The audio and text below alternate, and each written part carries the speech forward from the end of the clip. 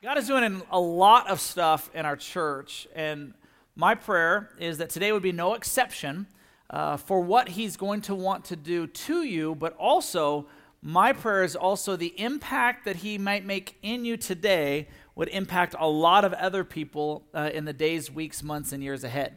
And so I want to welcome you to the second to last week, of this series called Rooted, where we looked at our connection with God and our purpose in this world. And today is no different as we continue on with our purpose being here. So to start with, I want to ask you this question that I asked on social media. What's the easiest thing or subject for you to talk about? What is the easiest thing or subject for you to talk about? So if you haven't done so already, turn to your neighbor, introduce yourself to them, and just tell them, what's the easiest thing? Because as strangers, this should be easy to talk about. What's that thing? Go ahead and do it now.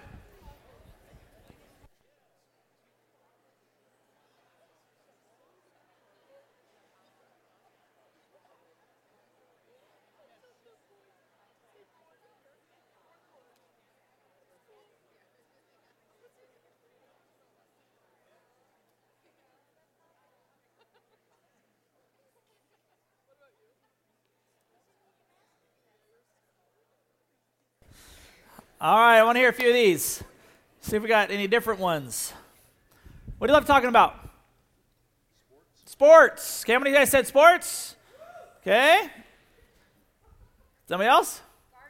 Gardening. Kids. That's right. How many of you guys said kids? That's what I thought. Work. How many of you guys said work? Don't talk about work. Somebody else? Boating. Golf. Jesus. Thank you. That is the right answer. What was the other one back there? The Zags. How many of you guys excited about the Zags?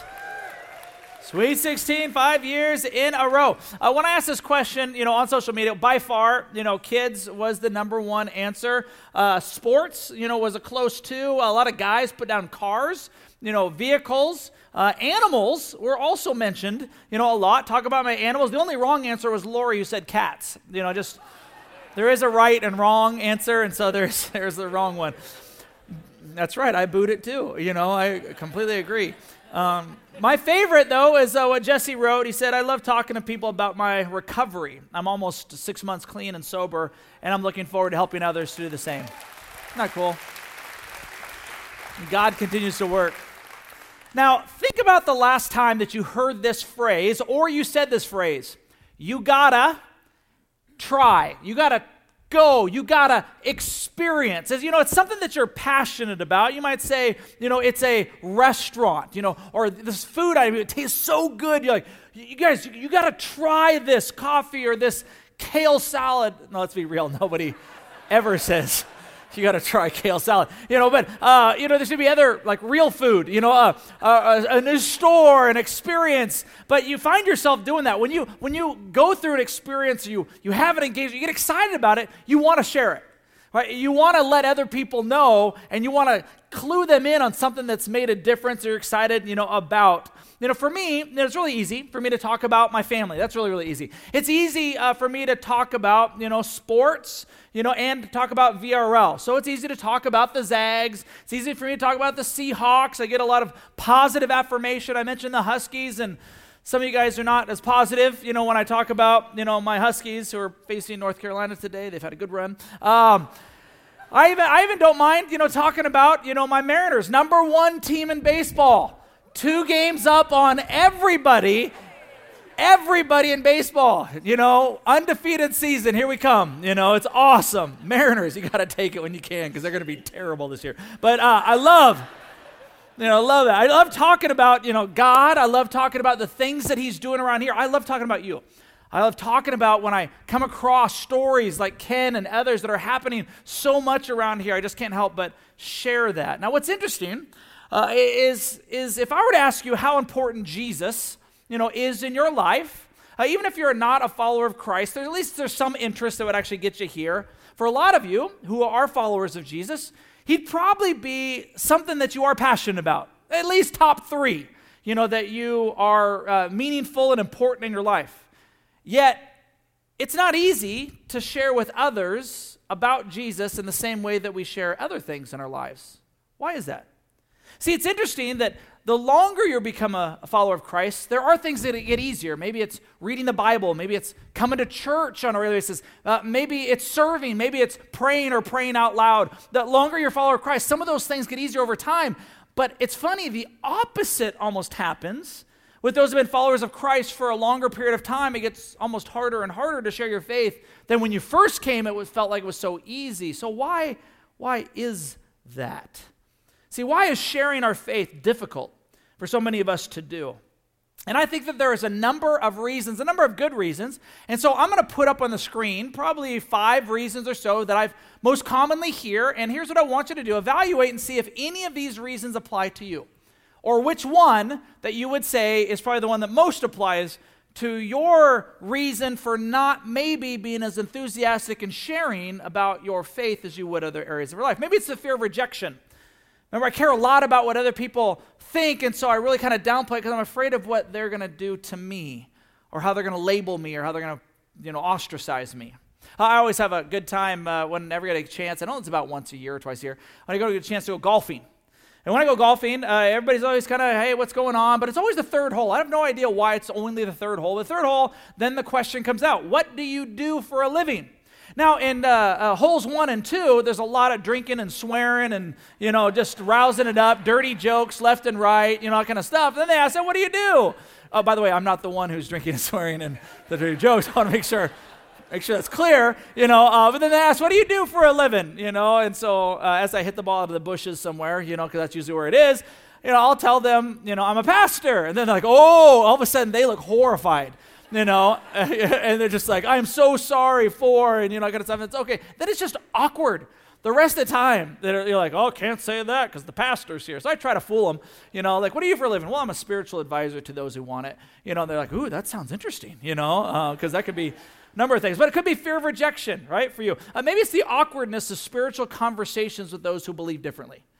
Right? It could be weird, like, okay, you completely don't believe, and so it just feels weird. If you've never had that feeling, it could be if you're passionate about politics, can get kind of weird. If you're super passionate about politics and you're a Republican trying to talk to a Democrat who's super passionate about politics, that can get awkward.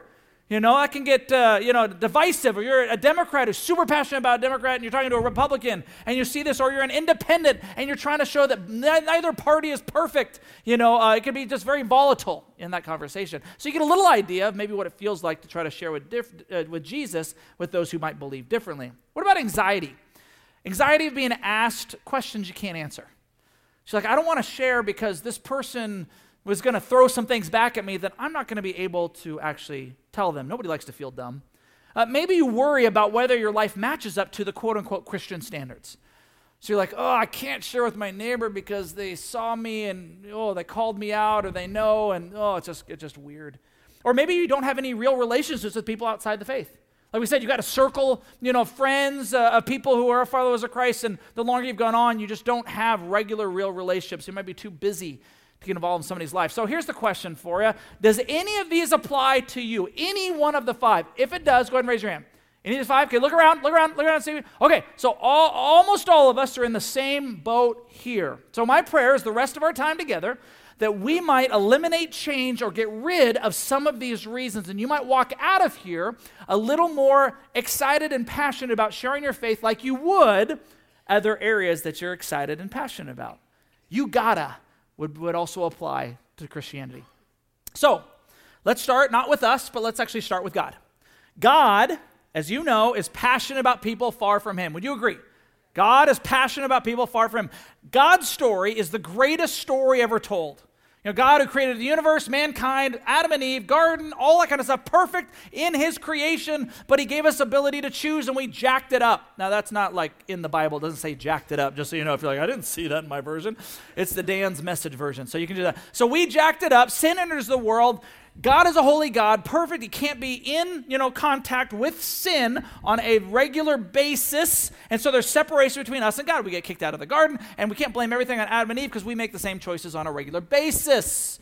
And so sin enters the world. God says, you know what? I'm going to set up 2 things. One, I'm going to create a people that's going to represent me to the world. And so he chooses Abram, becomes Abraham, the Jewish people, to represent him to the world. At least that was the plan. And then secondly, he sets up a sacrificial system through the Jewish people so that they can have somewhat relationship with him. Now, without going into lots of detail, the entire Old Testament points to a coming, what they would call a savior, a Messiah, a chosen one who would come and bring things back in the way that it was intended in the Garden of Eden. And so the people begin to look for this Messiah, this Christ, this chosen one who's going to bring things back like what they saw in the Garden of Eden. And God loves us so much that he says, I'll be that person.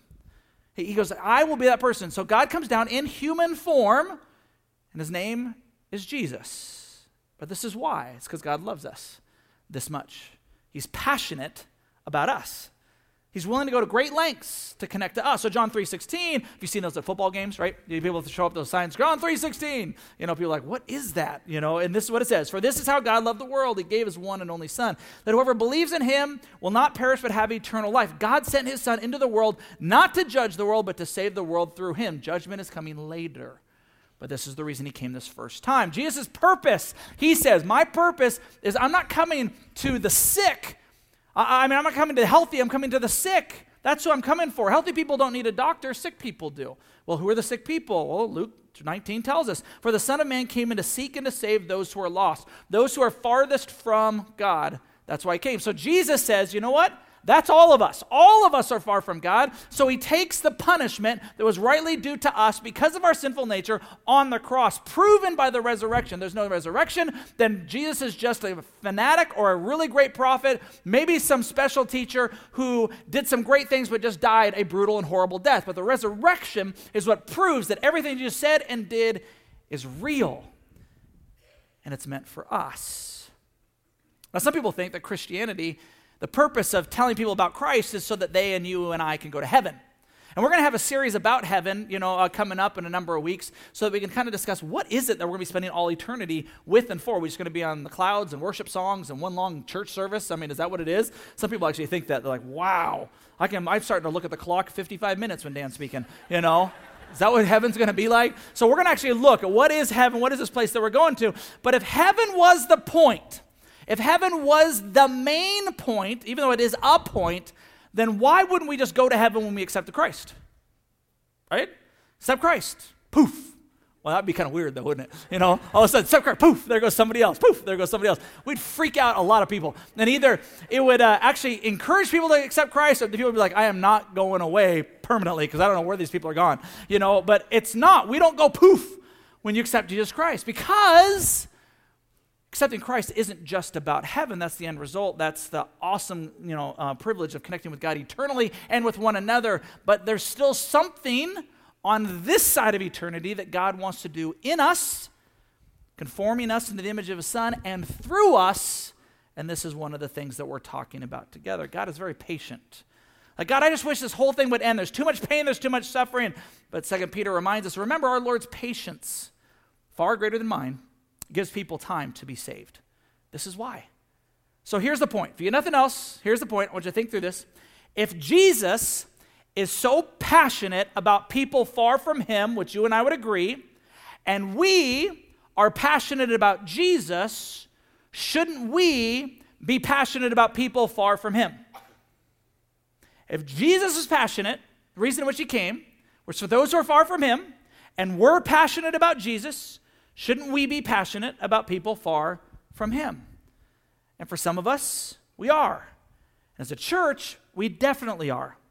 The way we say it here is our vision statement here at the church, is to reach the world for Jesus, one person at a time. We exist, one of our primary reasons we exist are for those who are not yet here, because we're trying to be like Jesus.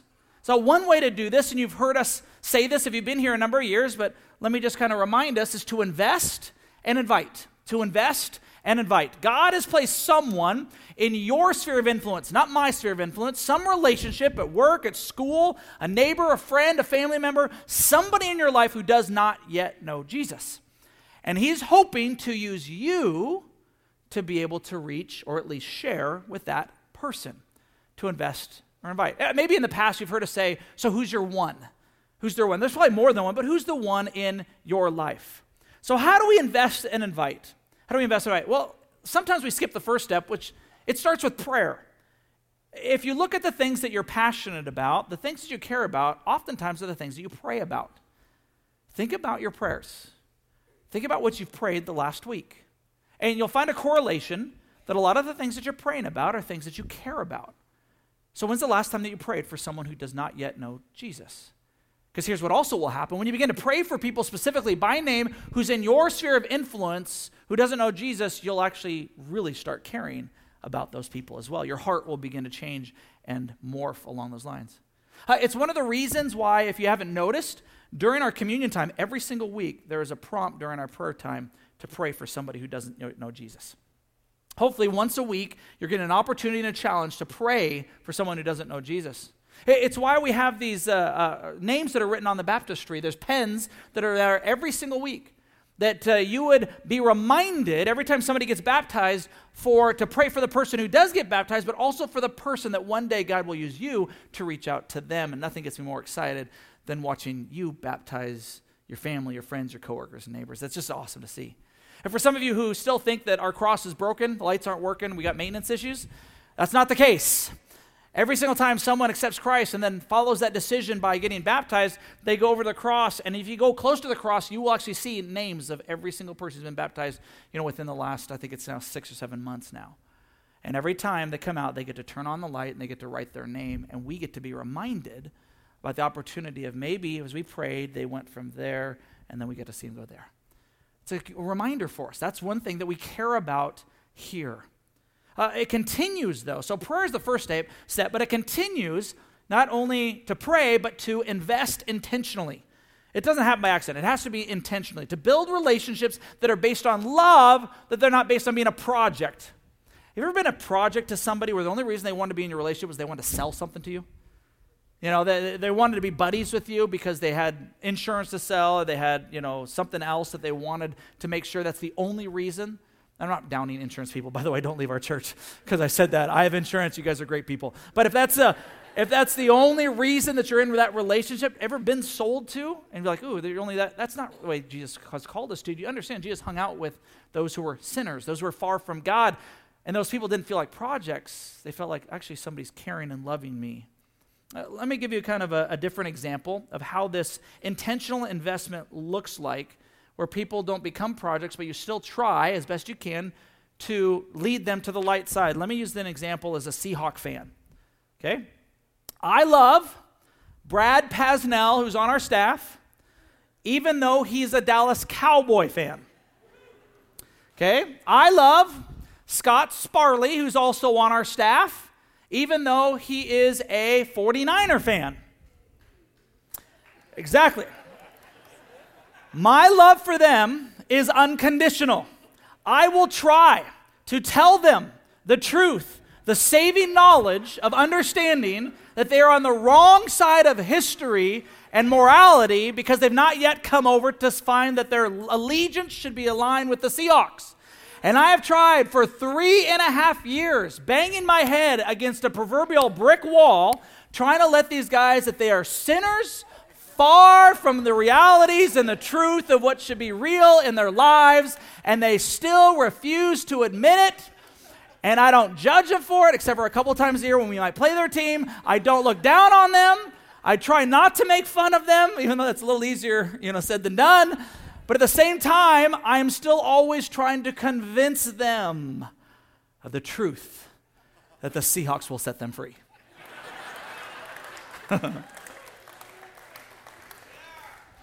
One day. But I still love them. I love them. But seriously, when it comes to Jesus, can we do the same thing? They may not ever ascribe or follow along with the team in which I am aligned with, but I can still reach out, love, connect, and even share in many different ways by investing in relationship.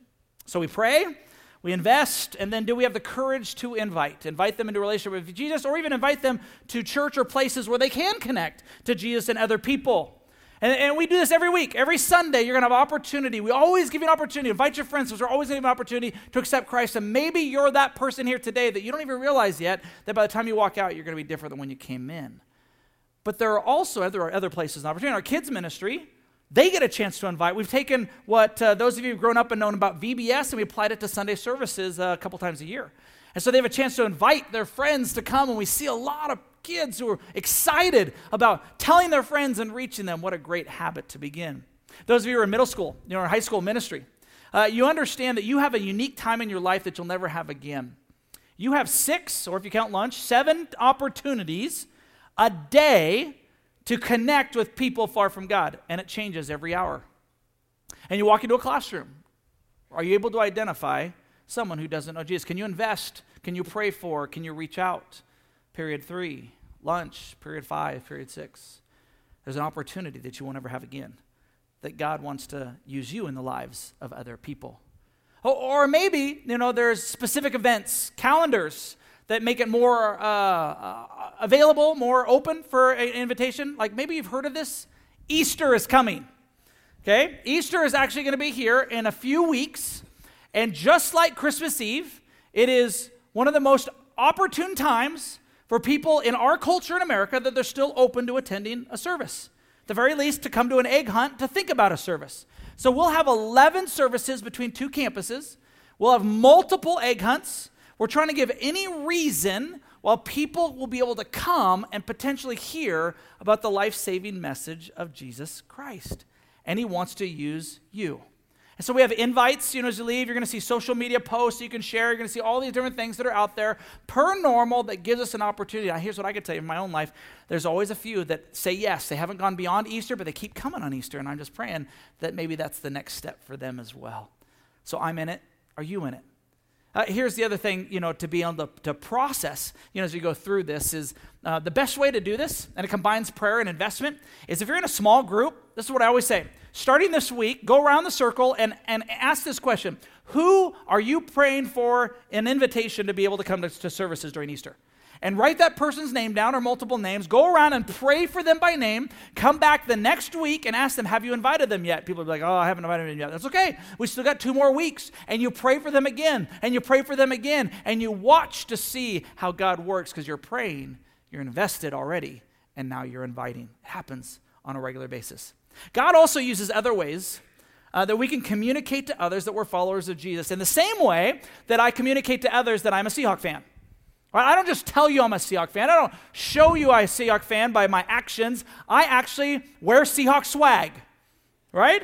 You can see that. You can see it what people are wearing, if they're into a certain hobby or different things, right? I see a Charger fan. That's right there. Why? Because he's wearing a Charger uniform. It kind of lets me know that is his allegiance, that is his alliance. And so if we're grown men and we can wear kids' jerseys, we can be not ashamed about other areas of our lives. And we do. In fact, you come to my house, on any given Sunday the Seahawks are playing, I fly the 12th man flag, and so that people can see this house is about the 12th man. So, as followers of Christ, you understand there's an opportunity to do the same thing. So you might wear Valley Real Life swag or Jesus swag, is what we would call it, that's emphasizing that. Now, there's a couple other ways, that we have seen that God is used in really tremendous ways. First is the VRL bumper stickers, right? The window stickers put in people's car. And I know some of you guys are like, I ain't putting that on my car because I don't drive like a Christian.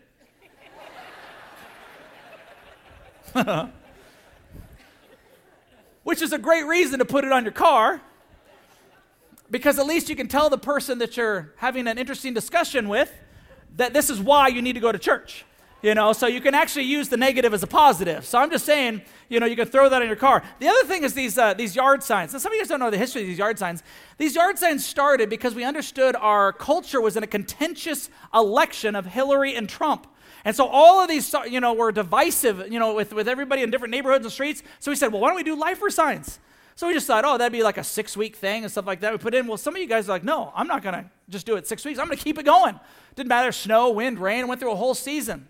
And so we started seeing that something started happening in our community and people started coming because of these yard signs. In fact, this is not an exaggeration. This really happened within the last year and a half. There's this gal, who was walking with her husband going through an incredibly stressful time in her life. Incredibly stressful. And she has not had much of a relationship with God. And so finally she gave in on her walk and she looked up to the heavens and she says, God, if you're really there, I need a sign. She literally looked down and saw a lifer sign. She came to church, she accepted Christ, and she got baptized within a month. Yeah. It happened. It's true. It actually happened. Now, here's why this is fascinating to me, is because when one person puts a yard sign or a sticker on, it doesn't make that much impact. One person does it, you're like, okay, that person's weird. When hundreds of people do it, it's a movement. And that's what's fascinating about both these things, is that you start driving up and down, especially as the weather's getting warmer, and going, wait a minute, and here's what we know about people. They want to be a part of something bigger than themselves. So when they start saying, well, I guess all these people go to this lifer place and VRL stickers, and what the heck's going on? That's the reason that God uses these things. He uses some of the craziest things. We can invest and we can invite for sure. But know this, your story is the second greatest story ever told. Your story. See, in our day and age of information, we think we just need to give people the Bibles in hand. We need to give them these tracts that'll help them understand who Jesus is. And not to say that those things are not being used by God to reach people for him, but the greatest apologetic, the greatest proof of who Jesus is in America today is a changed life. People are wondering what works. Don't just throw information. We're information overloaded. They want to know, how is your life different? And if Jesus has made a difference in your life, then I might be open to Jesus making a difference in my life. Your story in Christ is the greatest story, second greatest story ever told. In fact, here's what I want you to do. Humor me just for a second. Everybody look down at your neighbor's feet.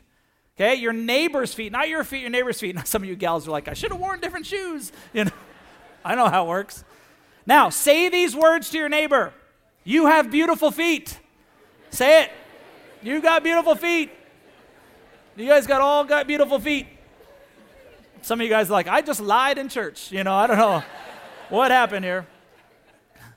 Reason this is important, Romans 10 says this, for everyone who calls on the name of the Lord will be saved, but how can they call on him to save them unless they believe in him? How can they believe in him unless they have heard about him? And how can they hear about him unless someone tells them? And how can anyone go and tell them without being sent? This is why the scriptures say, how beautiful are the feet of the messengers who bring good news.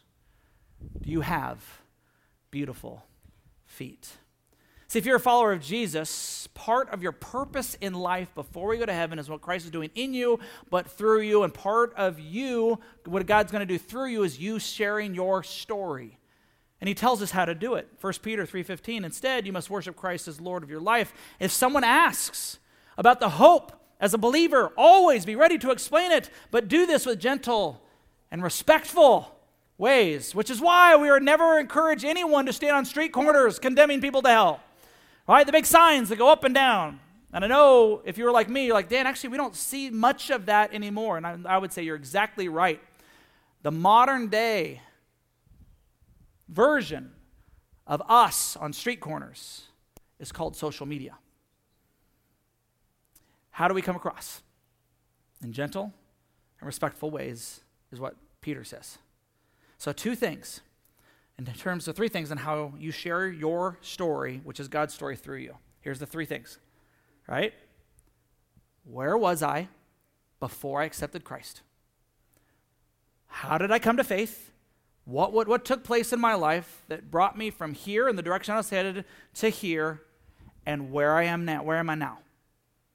Okay, where I was as a sinner, far from God, what Jesus did, how he met me, how I came to Christ, and then where am I now, where am I going?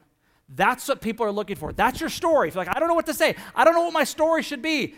Where were you? And some people think, man, I got to have this great testimony. I need to be like incarcerated 4 times and hooked on drugs and all that other kind of stuff. And those people's testimonies are great, but it's almost like, man, I wish I had their testimony. You're nuts. The people who have that testimony are like, you're nuts. They don't want you to have that testimony. Your testimony is your testimony. It's your story. Where was I? Even if you grew up in a Christian house, you still made a decision to follow Christ. At some point in your life, you said, I'm making this decision, and what are you living? How is your life different now? Where I was, what happened, where I am now. That's the unique opportunity that God gives you. Now, I know some of us say, I just don't have the words. I just can't share. And it reminds me of the story where Jesus healed this blind guy.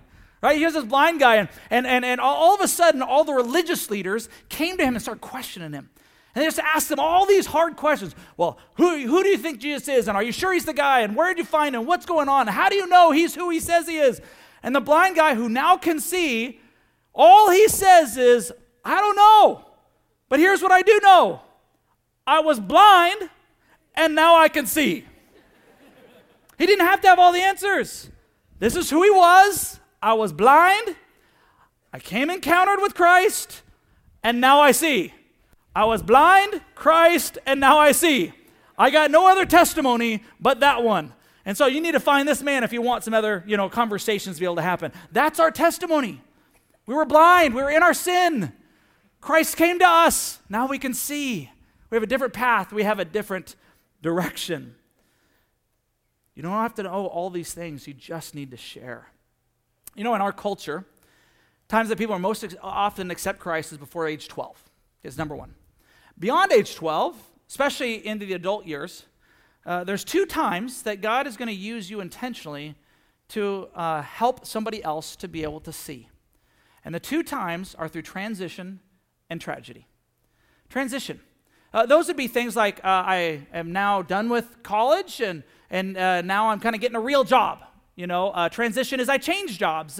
Transition, maybe I moved to a different area. I got married. Maybe I had kids. These are all transition points in people's lives where they begin to encounter different people and they're open to a possibility of you in their life and Jesus maybe being a reality for them for the first time. That's one of the times that you see most often when people come to faith. You can look at your story, maybe see that was similar for you. The second one, which is hard, but it comes through tragedy. It comes through tragedy. When you have a worldview and when you're living the way, think that you should live and things are going really well and something interrupts that, you lose a job. The economy changes. You go through a divorce. Somebody you love passes away. And you're now at a funeral service and you're for the first time in maybe your whole life, you're actually stopping thinking about maybe there is an afterlife. And there's an opportunity to change the direction, to go from where I was to be open to Christ to where we'll be. Instead of hearing this from me, this has actually happened to someone in our church recently that I want you to kind of take note of. So go ahead and watch the screen with me now. My relationship over this last year with God is completely different than what I've had in the past, which makes me wonder if I ever had that relationship.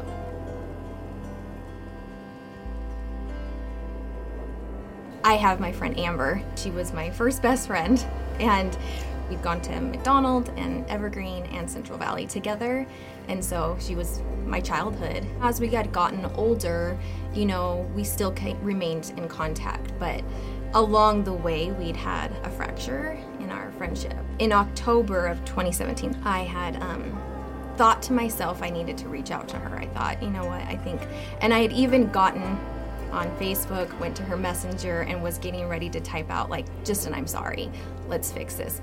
And that stubbornness came over me again, and, and she died in February. I realized that now looking back, I think the Holy Spirit was trying to tell me that I needed to have made that apology. And I didn't listen. And so at her funeral, I didn't feel like I had a right to mourn her. I didn't think that I could sit there and cry and be sad because I had grown so calloused and I was so spiritually broken. And so I almost mourned being able to mourn. And so, I came to her funeral and I sat there at VRL and I felt kind of like, I feel like I had cornered myself, and it was almost like God was like, what are you going to do now? How are you going to fix this? How are you going to repair and surrender to me finally? And I got home to my husband and he's bald. I just cried, and I knew I needed to make a change. Something needed to change. And because I needed to be able to feel like I could mourn her, and I couldn't apologize to her. She was gone. How do you fix that? And so we came to VRL about the time Hester gave her sermon in Mother's Day. And she talked a lot about having kind of brokenness and then surrendering. And it was about her mom. And that was it for me. That's why I wanted Hester to baptize me, because she spoke to me that day. And I realized that it's never too late to have that. You can be however old. I felt even at 34, I'm like, I'm feeling too old. I have 4 kids. I've done everything wrong. And I was like, it's never too late. And I just made that change, and I started putting peace to everything. I started making my apologies to God and asking him to forgive me and building that relationship with him. And that's where that scripture, Psalm 37, 23, and 24. The steps of the godly are directed by the Lord, and he delights in every detail of their lives. And though they will stumble, they will not fall, for the Lord has their hand.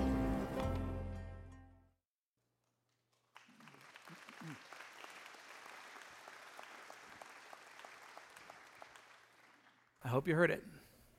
Where she was, what Christ did, and the path that she's on now. She was just able to share a testimony through a very horrific and tragic event God used to impact Shelley's life forever.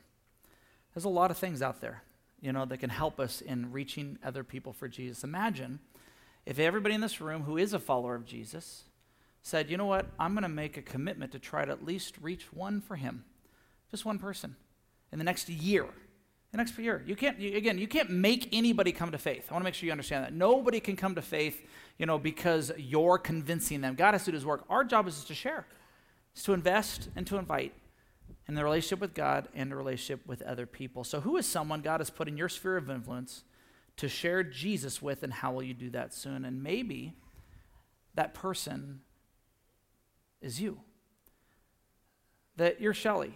That you recognize that you've been going through a hard time, that you've been going on a different path in a different direction, and you're recognizing that God brought you here today because of the invitation of a friend, because of somebody else, to say, you know what, I'm going to take that step of faith. I'm going to be that person.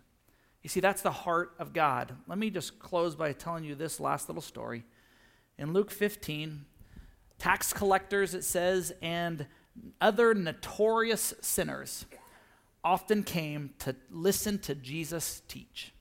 This made the Pharisees, these religious leaders and the teachers of religious law, complain that he was associating with such sinful people, even eating with them. So Jesus told them this story. If a man has 100 sheep and he loses just one of them, will he not leave the 99 in the wilderness and go search for the one that he has lost until it is found? And when he has found it, he will joyfully carry it home on his shoulders. When he arrives, he will call together his friends and neighbors, saying, rejoice with me, because I have found my lost sheep. In the same way, there is more joy in heaven over one lost sinner who repents and returns to God than over 99 others who are righteous and haven't strayed away. Maybe that person is you. And if it's not you, you know someone that's like that. And God's heart and his passion are for those who don't yet know. So he leaves the 99 to go after the one. That's the kind of reckless love that our God has. It's reckless because you would think, wait, you don't want to sacrifice the 99 in order to go after one. What kind of economics is that? And God says, that's my economics. Because eternity weighs in the balance, and life and meaning and purpose weighs in the balance. So I am willing to leave the 99 because they're okay. They have connection with me as their shepherd, as their leader, and so I'm going to leave them. I'm going to go after the one. I'm going to invest. I'm going to invite. I'm going to relate. I'm going to share my story of where I've been, how Christ met me, and what difference that means for my life today. And so as we sing this song, my invitation for you is, if you've not yet put your trust into Jesus, that you would make your way to the cross, and there's going to be a pastor who'd love to talk to you about that decision.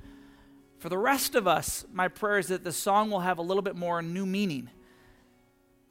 Because many of you have heard this before, but you'd understand this is God's heartbeat.